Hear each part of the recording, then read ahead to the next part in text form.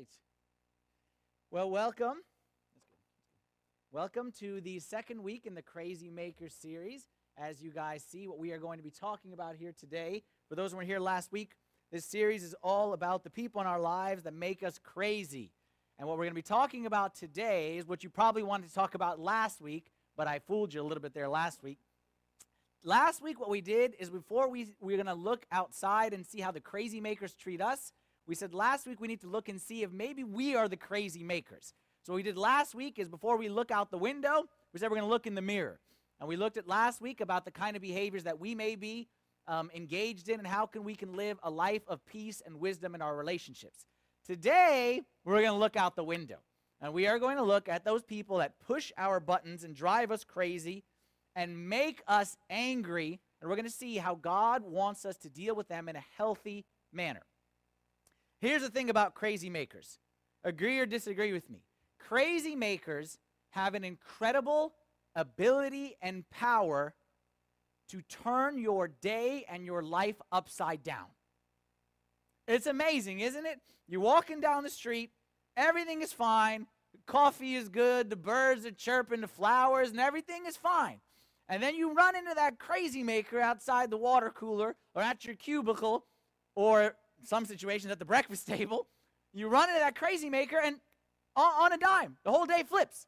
Everything is upside down. They can make you go from happy to crazy in 2.4 seconds flat, can't they? They can make you go from singing to the birds to talking to yourself quickly like that in an instant. What we're going to talk about today is a strategy to deal with those people who push our buttons in different ways. First, before we do that, though, some facts about anger. Did you know that the average woman loses her temper 3 times a week?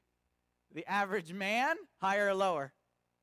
6 times a week, okay? 6 times a week, the average man. When they are surveyed, women, lose their temper usually about what kinds of things? About people, okay? Did someone say trivial? No, I didn't say trivial, okay? I didn't say that. Single guy. It was a single guy, don't worry. About people, relationship kind of things. This person said this person did this. Men tend to lose their temper about what? Stuff, okay? Whether it's traffic jams or the TV is broken or somebody dropped the whatever, or the men tend to lose their cool about stuff. Women tend to be about people. One thing we know very clearly, women tend to be more verbal with their expression of anger. Men tend to be more physical with their expression of anger, including grunting. All people agree that the place that you express anger the most is at home. It goes without saying. Number one, just mathematically speaking, you spend more time at home, okay, than you do in most places. But also, more importantly, is that the people that you love the most have the greatest potential to annoy you and irritate you and drive you bonkers, all right? And we'll see why that is in a little bit. This statistics on the amount of people and anger and things like that, there's been studies done. And there was a great study done, a book written by Dr. S.I. McMillan. And S.I. McMillan discovered 51 illnesses that can be directly attributed to anger. 51 illnesses, physical illnesses, that can be directly related to anger and caused by anger in your life. And this is one of the quotes from his book. He said, habitual anger is not only destructive, it has the potential to kill. Getting habitually angry is like taking a small dose of some slow-acting poison, arsenic, for example, every day of your life. No one likes to get angry. The doctors tell us that it ain't good for us. God tells us it's not good for us either. But let me ask you a question. Is anger always wrong? No, it's not wrong. And in fact, I propose that sometimes it is wrong to not get angry. And there are some times where anger is the only appropriate response. For example, you come into my house, you hurt my wife, you hurt my kids, I will get angry. And if I don't get angry, something's wrong with me. It means I don't love them, or I don't care, or I'm checked out. If I see a kid getting bullied by another kid and you see a kid getting bullied, you should get angry. And I don't think there's another appropriate response. You see corruption. You see racism. You see abuse. Any of these things, if you respond with anything other than anger, then you're probably responding in an incorrect kind of a way. Anger is not against love. Anger is actually the other side of the coin of love. Love and anger go together, because you can't really get angry at people that you don't love. You can't really get angry if you don't love. And that's why the people that I love the most, that I expect the most from, and that I want the most from, that's why they have the ability to anger me so much. And like I said, if I see a child getting bullied, if I see someone getting abused, and I don't get angry, then I got to question my love for God and my love for that person. All right? That's why I'm going to say anger is not bad. It's just what we do with anger that could be bad. All right? The Bible mentions more than 375 times the anger or wrath of God, that God gets angry. So when we have this emotion of anger inside us, it's not against God, it's actually of God. And the fact that we're made in God's image and likeness is what gives us the ability to get angry when crimes happen or when things happen that shouldn't happen. And when you think of God's anger and God's wrath, usually people think that's an Old Testament thing. That's a New Testament thing just as much. Did Jesus get angry? When did Jesus get angry? All right, the famous time is when he was in the temple and he kicked the people out. You made my Father's house a place of merchandise. It should be a house of prayer. But there's other times he got angry too. Remember when he was talking to the Pharisees? He got pretty angry at them when he said, woe to you, and woe to you, and woe to you. Woe to you is like saying, like, woe means like condemnation, meaning like you are going to go someplace hot, okay, is what he's saying to them. All right? They called him brood of vipers. And he said all kinds of, he said whitewashed tombstones. Even the Holy Spirit gets angry. You know where it says in the Bible that do not grieve the Holy Spirit? The Holy Spirit was grieved. Grieved is a form of anger. Okay, it's the same root emotion. Anger, the emotion, is not a sin. It's how you respond to that emotion and what causes that emotion that's the sin. And that's what we're going to look at today. St. Paul says, be angry and do not sin in Ephesians chapter 4, verse 26, which he's quoting from the book of Psalms. So again, Old Testament, New Testament, says that there is a way to be angry and not be sinning. And that's what we need to discover. And like I said, the forms of sin, the emotion is not the sin. What caused the emotion? Is it selfish? Is it self-centered? Is it about me? Is it greedy anger? And two, how do I respond to that anger, and what do I do based on it? If anger is caused by selfish, sin. If anger is out of control, sin. But there is a way, and that's what we want to see, is how to be angry and do not sin. A couple verses from the book of Proverbs right here. Proverbs 25, verse 28. Whoever has no rule over his own spirit is like a city broken down without walls. When King Solomon says this, whoever has no rule over his spirit means that whoever gets angry and just lashes out, gets angry and just acts. Whoever has uncontrolled anger, it says is like a what? Is like a city without walls. Why? What does that mean? It means that he's defenseless. Like if I'm a city and I have no walls, people can just march in from, like you wake up in the morning and someone just built a tent right there and said, put a flag right there and said, this is my city. I'm defenseless. A city without walls. Well, you're the same way if you can't control your spirit. You know why? Because I'm going to see you over there. I'm going to be like, hey, let's go push his buttons. And I just come, and I just push the button, and you whack. You have no control. You're defenseless. I controlled you. I'm in charge of your life. The person who says, so-and-so makes me so mad. You're in the weakest position in life if you allow someone else to make you mad. Next verse, Proverbs 16, verse 32, says, he who is slow to anger is better than the mighty, and he who rules his spirit than he who takes a city. Solomon is saying, I would rather control my spirit than be a mighty warrior and a mighty king over a ruler over cities and nations, things like that. You know why? Because whenever you lose control of your anger or lose control of your spirit, you always lose. Lose control of spirit equals lose. You lose friendships. You lose family sometimes.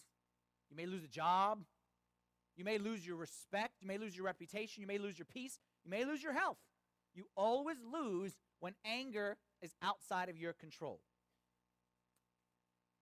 So what we're going to do is we are going to study the issue of anger and what caused us to get angry and how we express that anger. And like you saw, the show The Simpsons gave us 4 characters, and we're going to look at the 4 characters, all right, and each of them somehow naturally express the 4 different ways that people express anger. Now, before I jump into the different ways we express anger, I say today we're going to talk about controlling your temper. 2 groups of people in the room here right now. One group is saying on the guilty side, don't talk to me about my anger. I know I got a problem. Everyone knows I got a problem. You're just going to come here and tell me, don't get angry. Man, I heard it 1,000 times, and I tried it 1,000 times, and I failed 1,000 times. You're just going to make me feel guilty. There's nothing I can do. I tried for years, and I can't do anything about it. To those people, I say, no, that's not true. Don't talk like that. There's no such thing as you can't control it. Anger is anger is an emotion. But what you do after that is a learned behavior. You learned how to respond when you get angry. And just the same way you learned it, you can unlearn it. And you can learn new habits. And with the power of God, you can change. Don't let no one tell you that you can't change. That's against the gospel. The second group is the ones who are saying, I got no problem with anger. I'm okay with anger. Take notes for what's-his-face. And I'll leave it on their desk in the morning. What you're going to see here today, especially when we go through the 4 types of anger, everyone has a problem with anger. The expression of anger differs amongst us. And there's some that appear worse than others. But it's all the same inside. Like what I'm trying to say is we all got a problem with anger. Some of us express it in a more elegant way, in a more classy kind of a way. But all of us struggle to control our anger at times. And you're going to see when we go through the 4, which of these groups you might fall into. Said another way, just because you're not an explosion, you're not a volcanic eruption every time you get angry, doesn't mean you have a problem with anger. In fact, you might even have a bigger problem because you might have a hidden problem that everyone else around you feels the effects of, but you're the only one who doesn't. So everyone needs to pay attention. Let's go through the 4 types. The first type of anger is the machine gun. All right, and the machine gun, that's the easy one. We'll spend the least amount of time on this one because everyone knows the machine gun. This is the exploder. This is the guy who's a volcano. You push his button and he erupts. Everybody in the office knows the machine gun. Everybody walking down the street, everybody in the restaurant, when that guy didn't get his soup warm, knows who the machine gun guy is. He's the guy who is very expressive, shall we say. He yells, or it could be he or she. I'll use them interchangeably. They yell, they scream, they throw, they curse, all right? They wear it on their sleeve, so to speak. These guys, because all of us have anger and things that make us angry, these guys are ticking time bombs because it's just a matter of time before they explode. And everyone has different degrees of sensitivity. Some people, the first push and they explode. Other people may take a couple more. They may be a little bit less sensitive, but at some point in time they're going to explode because they're a machine gun. You all know them. Who's the first machine gun in the Bible? Cain is the first machine gun, okay? If you look in Genesis chapter 4, God accepted a sacrifice from Cain's brother Abel, and he liked Abel's sacrifice so much. Cain sacrificed something cheap and something not very good, so God wasn't so happy with that. Cain got upset at his brother. Look what it says. It says, the Lord looked with favor on Abel, that's the brother, and his offering, but on Cain and his offering, he did not look with favor. So Cain was very angry, and his face was downcast. Anger, okay. How did he respond to that anger? Now Cain said to his brother Abel, let's go out to the field. Hey, why don't you come out here to the field with me for a little bit? Let's go spend some time together. And they were in the field. Cain attacked his brother Abel and killed him. Machine gun, key word, attack. That's what machine guns do. You push them, they attack. You bite them, they bite back. You talk harsh to them, they talk harsher back. A machine gun's natural response, their defense mechanism is swing, swing, push, push, angry attack. Now, personally, I have the most compassion for the machine guns. I feel for these guys. I'm not a machine gun. Nobody has ever seen me get angry, or at least very rare. That doesn't mean I don't get angry. I'll tell you why I like the machine guns. Because first of all, I feel bad for them because when I say we're going to talk about anger, everyone thinks of the machine guns. And it's not fair to them. We all struggle with anger in different ways. And just because they're the most noticeable doesn't mean they're the ones who have the biggest problem. They have a problem, there's no doubt. It's just the most noticeable for them. The other reason I feel bad for them, because if you're a machine gun, the consequences are the greatest for you. Because for you, a moment of anger could result in a lifetime of regret. And you see that all the time. I'm not saying fair, unfair. That's just the nature. If this is how you express anger, then you really need to take a look at this. But I believe that God has hope for every one of us. All right, let's go from the opposite extreme of the machine gun. We'll go to the mute. The mute is the opposite of the machine gun. The machine gun explodes. The mute implodes. The machine gun gets violent. The mute gets silent. The machine gun blows up. The mute clams up. And they internalize everything. Let's make fun of the mutes right now. If you're a mute, you know you're a mute if, or your spouse is a mute if, you never, ever admit that you're angry. If you can be in the biggest fight and you say, no, I'm not angry, I'm just discussing. You know you're a mute if you have fights over who got angry first. And you will not let go of the fact that you didn't get angry first. And you have fights even whether or not you are angry. And y'all are fighting. And you're asking whether or not you're angry. Because a mute, the number one rule of life is we lie through our teeth. We never admit that we are angry. We will lie to ourselves. We will lie to you. We will lie in a court of law. We will never admit that we have an anger inside of us. And whether or not you're wondering which one I can be kind of a mute kind of a person. Here's the problem with mutes. Mutes, you look down on the machine guns. And you judge them. And you say they lack self-control. And I say to you, mutes, that you lack just as much self-control. But yours is inside, theirs is outside. They're receiving the consequences of theirs from all kinds of people. You are not. And therefore, you have to be even more careful because yours is a hidden kind of out of control. They explode out loud. You explode within. But I got news for you. If one explodes this way and the other is like a slow, simmering kind of implode this way, end result is destruction in the end. Example from the Bible is Jeremiah the prophet. All right, look what Jeremiah says in Jeremiah 15, verse 17 through 18. He says, I sat alone. Key for a mute is I sat alone. I sat alone because of your hand, for you have filled me with indignation. Why is my pain perpetual and my wound incurable, which refuses to be healed? A mute doesn't explode. They sit. They internalize. They kind of get grumpy. They kind of like keep it all kind of inside them. And then they say this, why is my wound incurable? Why I refuse to be healed? What's the answer, Mr. Mute? Why is it that you can't be healed? Because you're keeping it all inside. And as much as you keep it inside, you will never find healing. I read a nice quote about anger. It says, every time you swallow anger, your stomach keeps score. Every time you swallow anger, your stomach keeps score.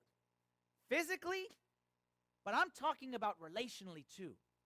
That when I swallow it, and I swallow it, then I say, no, everything is fine. But everything isn't fine. And there's a distance that's growing between us, and a bitterness, and a resentment, and everything isn't fine. And my body is keeping score on what I just swallowed. Well, just the same way your body has to release the stuff that you stick in here, okay? Your body needs to release that anger stuff too. And you mutes, you need to find a way to deal with your anger in a godly, healthy way as well. Number 3, the martyr. The martyr are the people, the professional pity partiers. Professionals that throw in the pity party and the woe is me. And the martyr, oftentimes, this person makes me crazy. And I, because I'm not a martyr, I say, this person is crazy. The martyr doesn't say that. The martyr says, I must be bad. Or I must have done this. Or I must be a bad friend. Or I must be the worst person in the world. And I'll probably never have friends. And I'll probably never be able to win. And they always blame themselves and put themselves down and punish themselves and feel like it's all their fault. Well, let me talk to you martyrs right now. Maybe it's not your fault. Maybe that person is crazy. They could pretend, your boss could be crazy.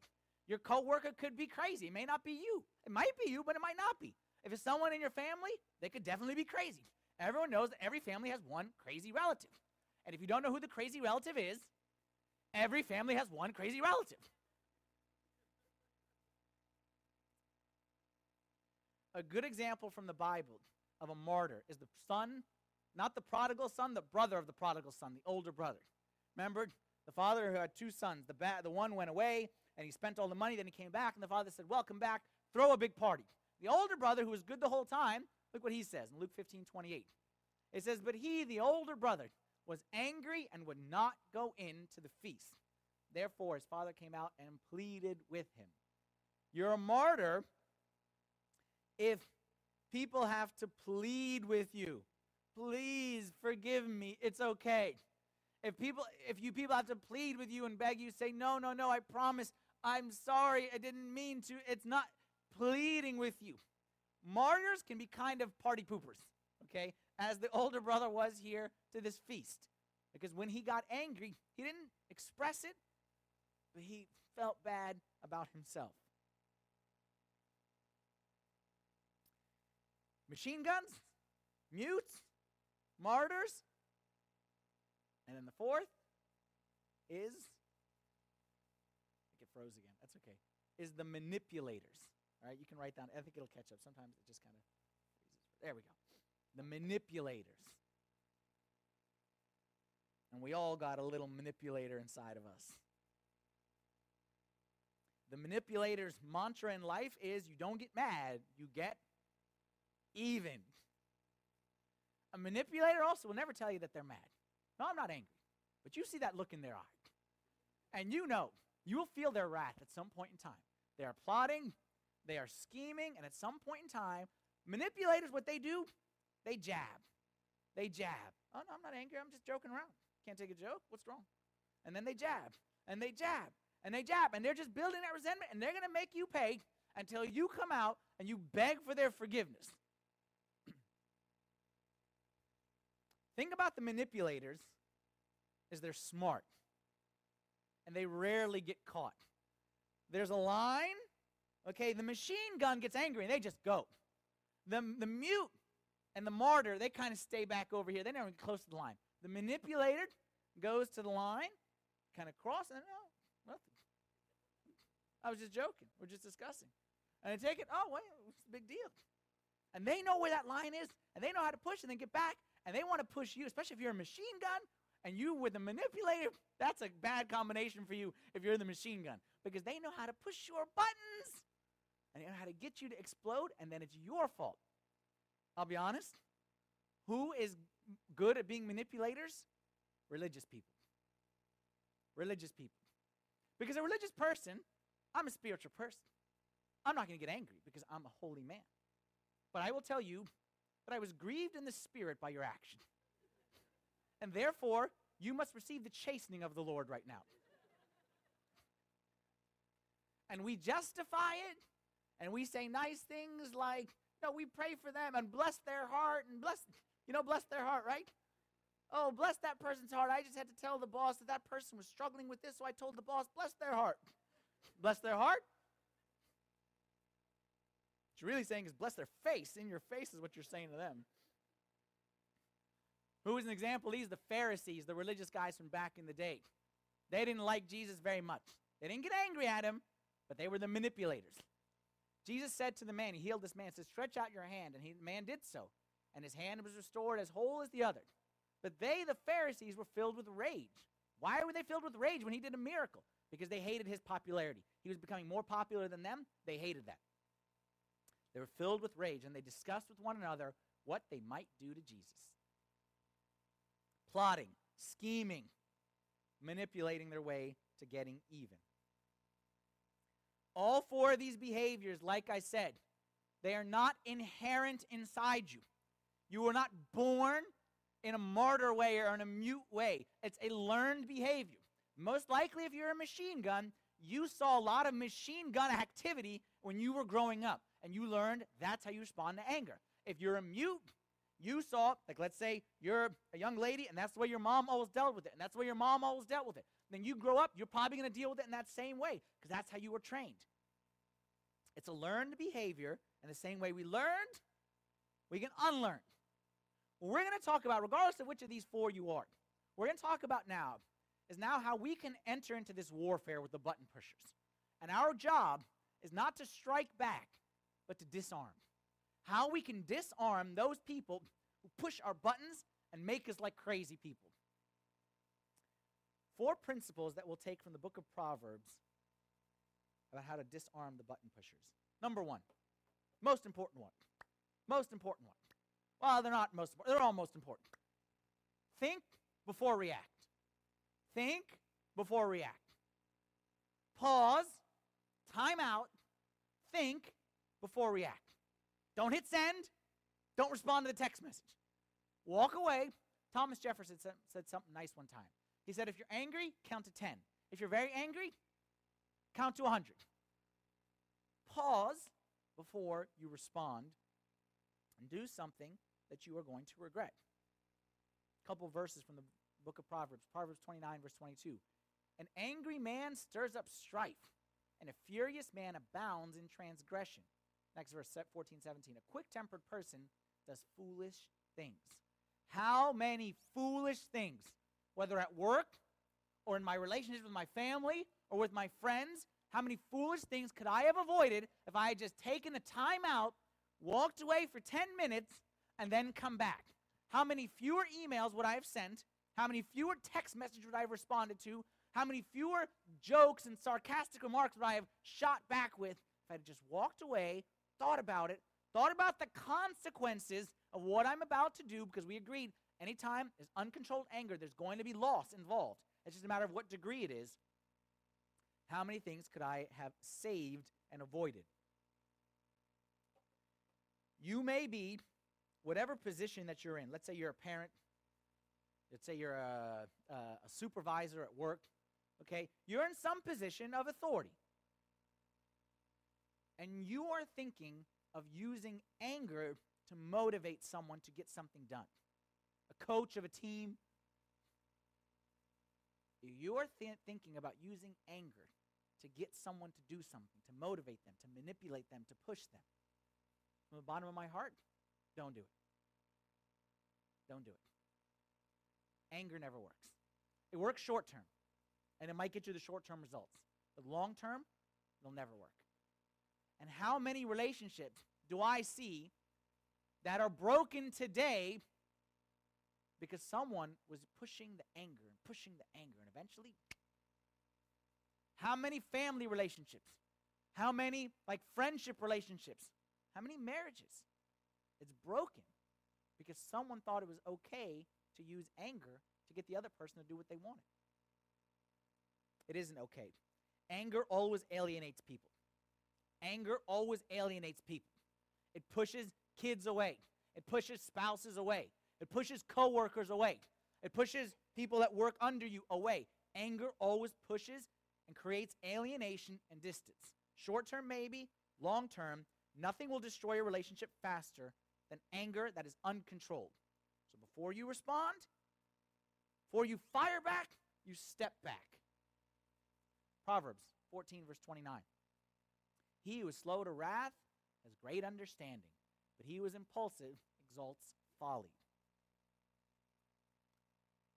Here's what I propose for you to do. When something, take a step back. What do I do when I take a step back? Ask yourself a few questions. I came up with 3 questions. Ask yourself, number 1, why am I angry? I'm angry. Why am I angry? Is it about me, or is it about what's right? Sometimes you're angry about what's right. Be angry about what's right. But is it about me? Is it my pride? Is it my ego? Is it because I wanted this? Is it because that person took what I wanted? Why am I angry? I know you're angry, and I'm not saying it's wrong to be angry, but I'm asking you why. Take a step back. Why? Number 2, ask yourself this question. What do I want to accomplish in this situation? What do I want to accomplish? What's the end result? And I know the people who are very emotional, you're struggling with this one because I'm being very logical, okay? Logical people, there's some benefits to being logical, okay? There's some benefits, and this is one of them. There's some benefits to being the emotional, so I'm not saying better or worse. But what I'm saying is, on this one, go with the logical. Ask yourself, what am I trying to accomplish? I'm upset because he did this. What do you want the end result to be? Restoration or hurt? And the number 3, based on what you answered number 2, what do I want to get done? What's the best strategy to get me there? I guarantee you, if you ask yourself those 3 questions, why am I angry? What do I want? And how do I get there?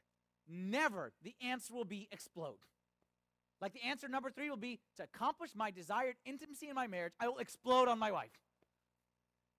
To accomplish what I want for my professional career, I will explode at the office. Never that'll be the result. But only if we take a step back and we ask ourselves, why am I angry? What do I want? How do I get what I want? The other thing that you'll do when you step back is you'll do number 2.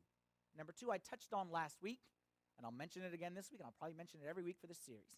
Look past their words to their pain. We look past words to pain. Before we seek to be understood, we seek to understand. All right, there's a famous prayer by St. Francis of Assisi. Before we seek to be understood, before I respond back saying, how come you don't understand me? Take a step back and I try to understand where you're coming from. Look, let's be honest. I told you all this last week. There's no bad people in this world. There's no bad people. We vilify people and we say this person is bad and this person is mean, this person is judgmental. There's no bad people. That person isn't judgmental because they came out the womb judging the doctor and stuff like that. That person's judgmental because they're insecure. They don't want to be judgmental. They hate their judgmentalness. They hate it more than you hate it. But they can't. The expression I told y'all before, hurt people. Hurt people. That person is angry and is hurtful because they themselves have been hurt one too many times. That person is resentful and bitter and cranky. Not that they want to be. I mean, no one wakes up and says, I want to be cranky today. No, y'all saw it was in the Scrooge, okay, in the Christmas Carol. Once the guy had love, he became a much nicer guy. Like once the guy, but he didn't want, no one wants to be a Scrooge. I read this nice, like, kind of comparing it. A baby, when a baby's crying, okay, baby's screaming their heads off. All right, you can't go to the baby and say, you shouldn't be crying. I gave you food. I gave you this. You can't. Like, the baby's crying. You know what happens if I pick up the baby and I hug it and it feels my warmth? Maybe I sing a nice little lullaby. Baby becomes much better. I just needed to understand their pain. And we as human beings are all big babies. The meanest people are the people who have been dealt with the most meanly. I promise you. I promise you. The people who are the most loving are not by nature the most loving. They're the people who have been loved the most, oftentimes. The people who are generous are the people who people was generous with them. And that's why you see people who are acting in this way. We're not going to deal with them at this level. We're going to go beyond it, try to understand their hurt. Solomon says this in Proverbs 19:11. The discretion of a man makes him slow to anger, and his glory is to overlook a transgression. If you are wise, it'll be to your glory that you can look past that person's words and look to that person's heart and see the pain in their heart and see their hurt and talk to them at that level. Don't talk about this. Go around this and deal with this. Isn't that what Jesus did? Isn't that how Jesus dealt with people? Samaritan woman, he saw that lady, and he didn't say, lady, you're acting like this, and you have this husband, and you. He looked past that. He said, here's an empty lady. Lady's empty. She's thirsty. This lady was thirsty. Lady, let me talk to you about some water. Then when he talked about water, she's convinced, say, okay, now don't do this again. Don't say this, don't do this. But first he dealt with her pain, and then he healed like the wounds or the words and the actions. The more you understand, the more you'll be able to to deal with your own anger, okay, and overlook the transgressions of others. There's a poem by a guy named Edwin Markham who said the following. He said, they drew a circle to shut me out. Heretic, rebel, a thing to flout. But love and I had the wit to win. We drew a circle that took them in. I'll say that one again. It's kind of basically what he's saying. I had to read it like 3 or 4 times to understand it, but it's nice. What he's saying is, that these people were doing this to me, and this is how I respond to them. So what they did to me. They drew a circle to shut me out. Heretic, a rebel, a thing to flout. But love and I had the wit to win. We drew a circle and took them in. People deal with you this way. How do you respond? Are you going to go eye for eye? Tooth for tooth? Or you want to be above that? Jesus was above that. And Jesus calls us to be above that. And our life, look, I take this one very, very, very personally for me. There is nothing that I will allow you or anyone out there to do that I would call you my enemy. You understand what I'm saying? Like, there's nothing you can do to me to make me say, that person's my enemy. You know why? Because in the end, regardless of you, I'm going to stand before him. And I don't want you to have any effect on my relationship with him. And I'm not going to give you any power over me that I'll stand up there and I'll say, but they did and they did and they did. He'll say, but I told you, I don't want that. So I don't care what you do. I may avoid you. I may not invite you over for dinner. But I will not allow anyone to have that ability over me to say, yes, I'm this person's enemy. When you respond tit for tat, you're no better than them. You want to be like better than them, you respond like Jesus at a higher level. That ain't easy. Now we're talking about some serious stuff right now. That ain't easy. What I just said there is nice words, but that stuff ain't easy. And that stuff isn't natural. And it isn't going to be easy that someone attacks me and I'm going to love them and not respond back at that level. That's why next thing we need to do, number 3, is we need to ask God for help. Like, let's be honest. If we're going to live this Christ-like life, and we are not going to go tit for tat, and we're not going to go eye for eye, and we're going to love our enemies, then we need to ask for some help. And we need to ask for some serious help. There's a nice verse. Psalm 141, verse 3 says, set a guard, O Lord, over my mouth. Keep watch over the door of my lips. Look, if you struggle with anger, this may be a good verse to memorize, a good verse to pray. Say it with me, so we all pray it like together. Set a guard, O Lord, over my mouth. Keep watch over the door of my lips. Say it again like you mean it. Set a guard, O Lord, over my mouth. Keep watch over the door of my lips. That's a nice thing. If you struggle with this, you got to ask God's help. Because you're not going to be able to do it on your own. You've tried on your own, and you can't. You know why you can't do it on your own? Imagine that I have up here toothpaste, okay, like a stick of toothpaste, and I squeeze it. What's going to come out? Toothpaste. Why? Because it's what's on the inside. The answer is whatever's on the inside comes out when I squeeze it. Now, if I squeeze a lemon, what comes out? Whatever's on the inside of a lemon. If I squeeze, the Pillsbury Doughboy, whatever's on the inside of the Pillsbury Doughboy comes out. What you are inside comes out when you're squeezed. What you are inside comes out when you're squeezed. You want to know why you need God's help? Because your problem, forgive me, your problem with anger isn't your coworker. And it isn't your wife. And it isn't your spouse. And it isn't the traffic on the 66. And it isn't the weather, and it isn't the coffee, and it is none of those things. You know what your problem is? It is. We blame those things. Traffic made me mad. My circumstance made me mad. She made me mad. We blame those things, but it's not those things. You know why? Because a lot of other people in the same traffic. A lot of other people who had the same circumstances. A lot of people whose wives are 10 times more annoying than yours.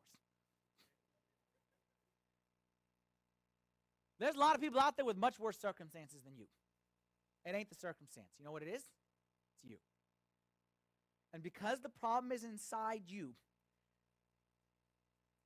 if I have a well, and the well is bringing out bad water, and then I just change the bucket, did I solve the problem? I change the pump that pulls the water out. Did I change the problem? No, the problem is the water inside. The only way that we're going to solve our anger long term is we need Jesus to heal us from the inside. There's a myth out there that we have that you can read about in psychology books and Dr. Phil and all that kind of stuff, which says that a human being has anger, like this person does something to me, so I have this much anger, so I should express this anger and then I'll be fine. And there's a set amount of anger that we all have, and once we express it, everything will be fine. There's a problem with that theory. The truth is that you don't have a set amount of anger. You don't have a bucket of anger inside you. You have a factory of anger inside you. And in fact, the more you express anger, the more anger, it generates more. It's constantly. So the more anger you get, the more anger is going on. So the solution isn't to find better ways to express it. Yes, that's a good thing to do. But the solution is to ask God to come inside and not let me get angry over so many things. That's the solution. When Jesus was squeezed shows what's on the inside. Jesus on the cross, they squeezed him. What came out? Father, forgive them, for they know not what they do. What came out? Love, forgiveness. I'm worried if it was me and you, and I'm a good guy, and I'm a nice guy, but you squeeze me like that, Father might come out, but the rest of the words might not be the same. Your coworker, your spouse, your boss, your whatever, those things are not the problem. They just reveal the problem. They just squeeze us and show what's on the inside. We must ask God for help because we want to get to the point that when we're squeezed, what comes out is love. When we're squeezed, what comes out is grace. We're squeezed, what comes out is mercy and all those beautiful things that Jesus had. Galatians 5:22, the fruit of the Spirit. When the Spirit is inside of us and the Spirit is working and we're asking the presence of God in our life and then people squeeze us, what comes out? Fruit of the Spirit, love, joy, peace, long-suffering, kindness, goodness, faithfulness, gentleness, self-control. Do you know people like this? Can you think of examples? I can think of examples. People that get squeezed in life and you go visit them in the hospital. Thank God. And not just thank God. No, really you know what, I thank God. Because he's given me so many good things. People that they get squeezed, and you're they're thankful. And they say, you know what? God taught me this through this. God taught you that? You crazy. You ready to curse God. We should curse God. Let's curse God together. Let's throw stuff at God. Let's throw stuff at the ceiling.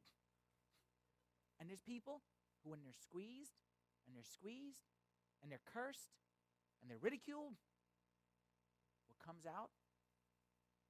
That you ain't going to learn that watching Oprah. You ain't going to read a book by Dr. Phil and learn that. You want that?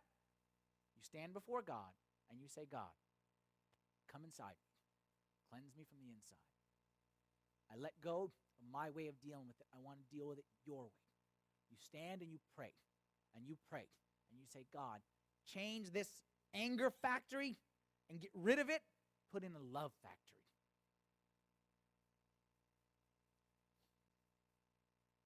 What do you think will happen when you do that? What do you think will happen when you do that? You stand today and you pray that prayer to God. What do you think will happen? I encourage you to find out. That's all I'll say. You ain't the first person who prayed for God to change their heart. You certainly won't be the last. I encourage you to find out what happens when you stand before God in full sincerity of heart and say, God, forgive me, cleanse me, change me.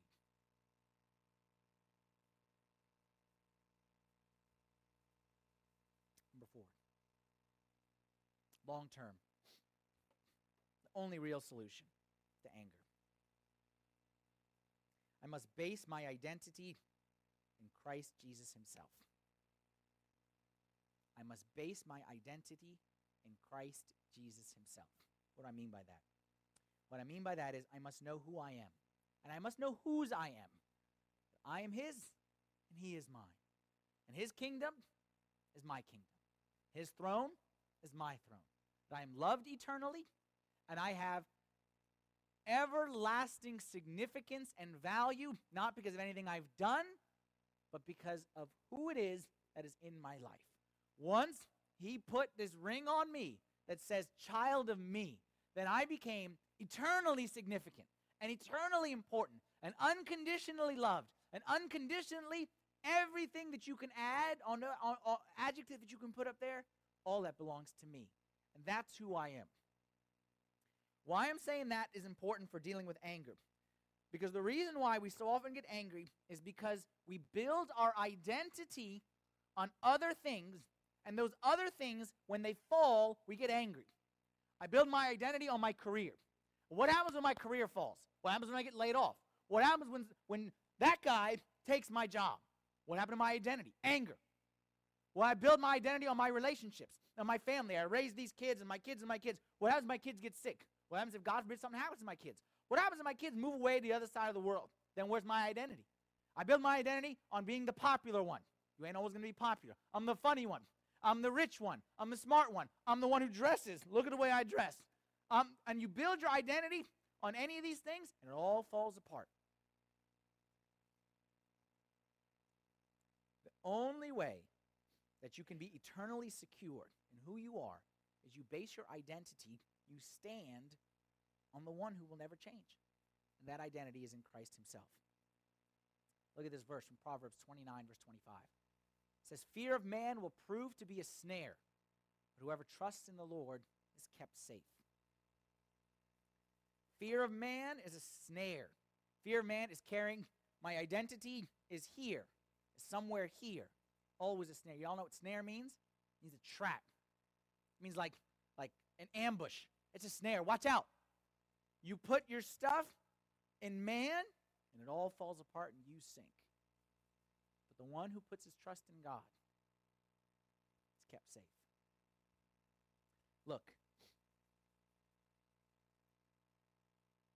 a lot of us, and now listen very carefully. Now I'm talking to the church people, the non-church people, the religious people, the non-religious people, whatever category you put yourself in. I don't care if this is your first time here in church or your 500th time here in church. A lot of us need to take a step back in life. And we need to take a step back, and we need to go inside to the root. And we need to see what's going on inside there. Yeah, I'm going through the motions. And yeah, I go to church. And yeah, I do nice things. And yeah, I don't steal anybody, and I don't murder anybody, and I don't adultery anybody, and I'm doing the right things. I need to go inside and see, where's my identity really? Where's all my hope? Where's all my trust? Is it in that I'm a child of God, or is it in something outside?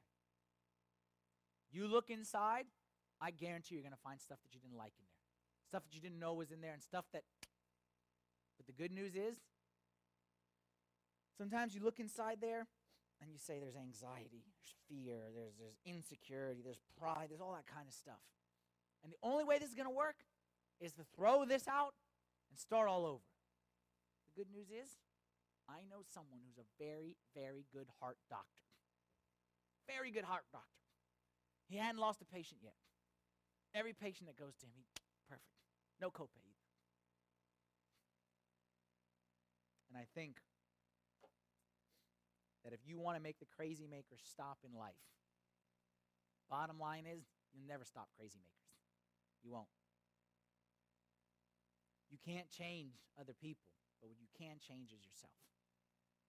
And my encouragement for you, and my hope for you, my hope for all of us, is that we go inside there and we say, God, change this.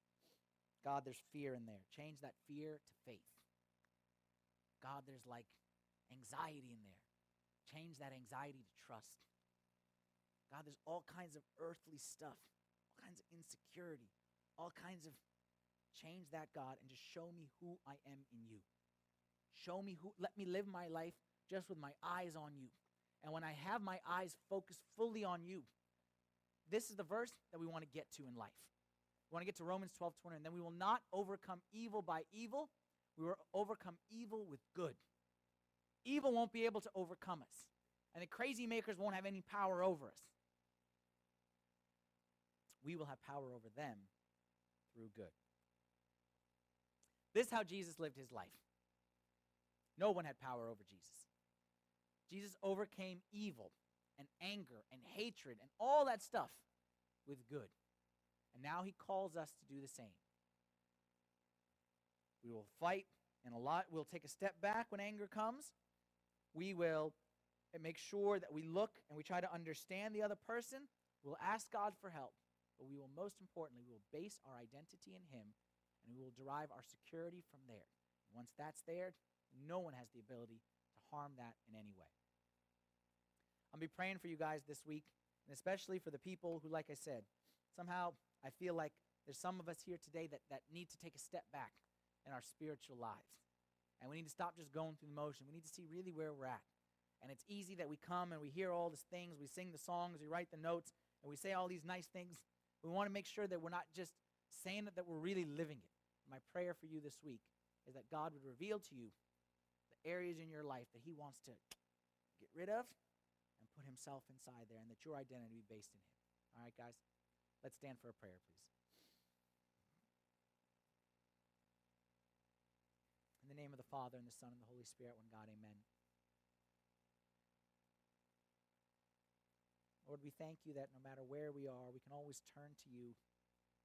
And you always are there ready to pour down your power upon us. We pray, Lord, that you would come and do like a heart transplant inside us. And you, Lord, know right now each and every single heart where we're at and where we need to be at, Lord. I pray, Lord, that you would really come inside and do a work that only you can do. And change us, Lord, that we base ourselves entirely on you. We don't want to look around and derive our security from anything in this world, because we know, Lord, that stuff isn't going to last. We trust in you, we believe in you, and we know, Lord, that you will do a mighty work inside our hearts this week. Help us all, Lord, and all those who are struggling with the crazy makers in their lives to find peace and to find rest and to be able to live this verse of not overcoming evil with evil, but overcoming evil with good. We pray this, Lord, in the name of your Son, with the intercessions and the prayers of all your saints. Hear us as we pray thankfully. Our Father, who art in heaven, hallowed be thy name. Thy kingdom come, thy will be done, on earth as it is in heaven. Give us this day our daily bread, and forgive us our trespasses, as we forgive those who trespass against us. But deliver us from the evil one, through Christ Jesus our Lord. For thine is the kingdom, the power, and the glory forever. Amen. Just a reminder that we have life groups going on these days, and the life groups going on these days are about this Crazymakers series. So if you'd still like to participate, today's your last chance to sign up. Make sure you just stop by the connection table and do so. If not, have a great week, and I'll see you all next week.